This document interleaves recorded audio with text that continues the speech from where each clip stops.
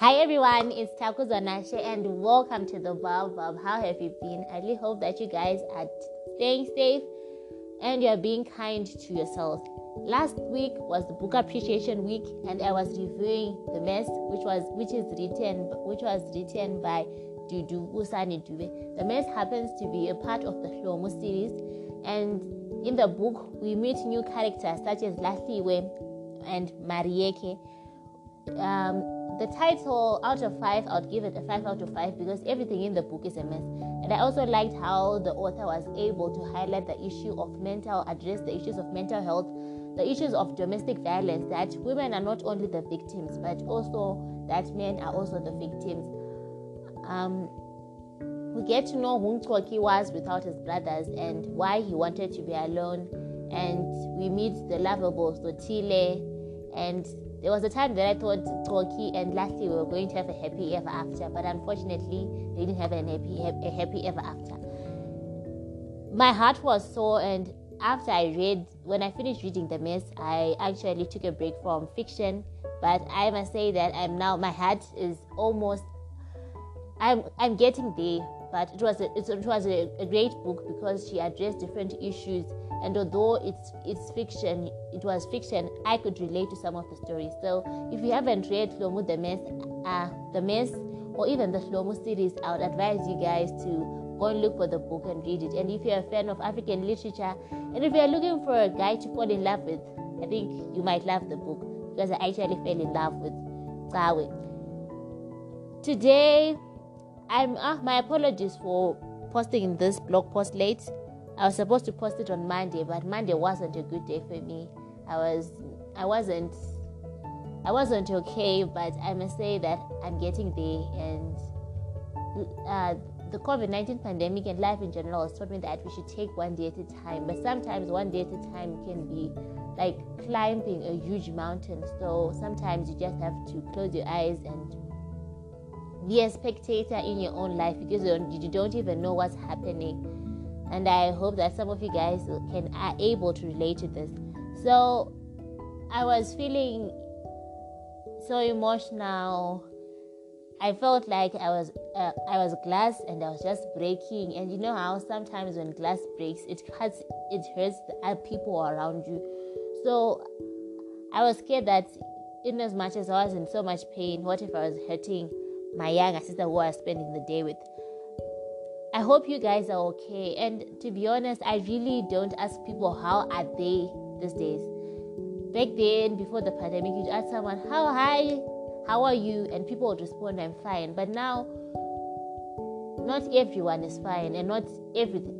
Life isn't easy, and it's very difficult for us to admit that we're okay when we feel that we are not okay, when we've got a lot of questions, and when our heart is aching. So today, I decided to dress up. Then I wore my coat, and where I live, it's actually drizzling, and it's in winter. So maybe this is going to be a chance for us to appreciate the cold weather and even a little bit of rain.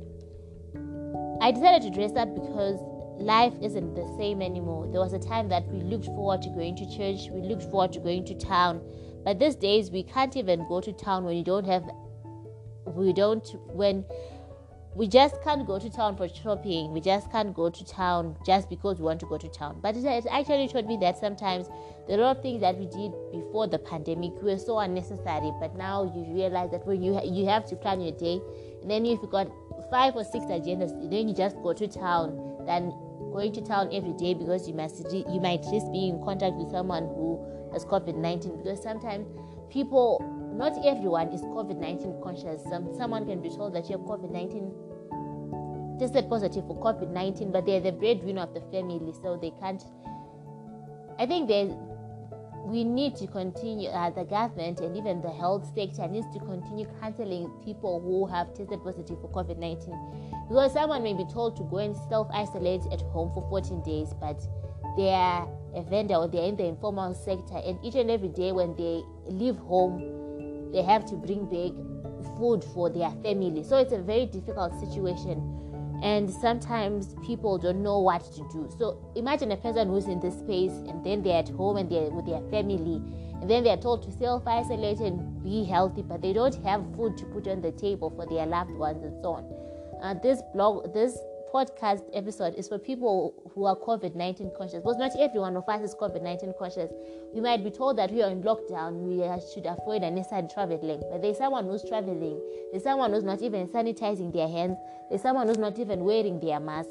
But there are some people who have kept their boundaries. But when you're trying to keep your boundaries, sometimes you may end up losing people who are so close to you, be it your friends, be it your colleagues, and so on. So I know how you're feeling, and I know the pain that you're going through because you miss someone. I miss some of my relatives and my sibling, because it's close. It's more than a year, but we haven't seen each other physically. We have video chat. We call each other every day. We chat. We video chat. But it's different when you meet someone and then you see them and then you say, "Oh, she's gained a lot of weight, or she's lost a lot of weight. Oh, her hair is now long." There's something about meeting someone physically than just seeing them on the screen of your phone or on the screen of your laptop. But you just have to stay safe. And people are tired, and I know that you are exhausted. There was a time that we felt that this thing is coming to an end. But now it's in 2020, we thought by the time that we get into 2021, everything would be back to normal. But now we're in 2021, and where I live, it's the winter season, so there's been a rise in the COVID-19 cases. People are uncertain of what will happen tomorrow or the day after, because back then July was supposed to be a school term, and around this time schools would be left with 3 or 4 weeks before they close for the second term holidays. But now the school calendar is changing. The high school students and junior school students are still at home. They haven't gone back to school for the second term. So imagine someone who's an examination candidate who needs to be there, who needs to ask their teacher. It's different when you're at university, because the teacher just gives you a brief idea and then you do your research on your own. But when I was 16, I really depended on my teacher for everything, because when my teacher explained a particular concept, it was like she was feeding the skeleton. All I had to do was just to place the eyes on the head and the nails on the fingers and so on. But it's different when now the students have to be home. People have been affected or infected by COVID-19, and I must say everyone of us has been a victim.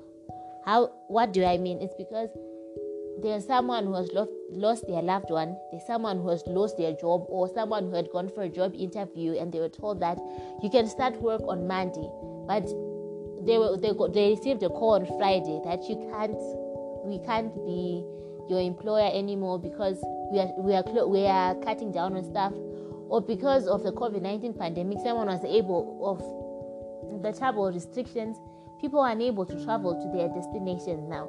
So people have been affected or infected by COVID-19. And back then, when in 2019 or 2020, you would be told that, oh, someone died of COVID-19, but you didn't even know them. You say, oh, but now it has hit closer to home, because you know someone who has tested positive, your friend or your colleague or your friend's mother, or someone who has passed away, someone that you knew from your community. I live in a small town, and I always joke with my sister that it's good as a village. So you knew that Mr. X, but now you're told that Mr. X has died. You knew him, let's say, when you were still young, or he had helped you in a particular, when you're in a difficult situation, but now they have died. I know that some days are going to be difficult, some days are going to be tough, some days you're going to be so angry at yourself, and I wonder what's going to happen tomorrow. There's sometimes that I just close my eyes and cry because I don't even know what's happening around me. And I've decided to name this episode of the podcast, the smoothie or the fruit basket. I don't know, because I've discussed different issues, but they seem to be so relevant in everything. But I just want to read this verse to you, and I hope that it can help you and give you strength as we are fighting this difficult war. I think when our ancestors or those people that went to war, they knew that this war needs to come to an end so that we can conquer or so that we can lose, and then everything is going to be back to normal. So I'd advise you not to lose your faith. I'd advise you to keep fighting, to stay safe, to always have your boundaries. And even though it hurts, everything, we're going to win this war one day. But it would be lovely for you guys to be there when we are cheering and when we'll be proud that we've won, than for you guys to risk your own lives to just because your friend told you that we need to go somewhere, but you know that it's not safe to be moving around. It's not safe for me to be having visitors. It's not safe for me to be traveling. We miss our loved ones, but at the end of the day, we need to stay safe. The verse is 3 John 1 verse 2. Beloved, I pray that all may go well with you and that you may be in good health as it goes well with your soul. Always remember to inhale positive energy and exhale negative energy.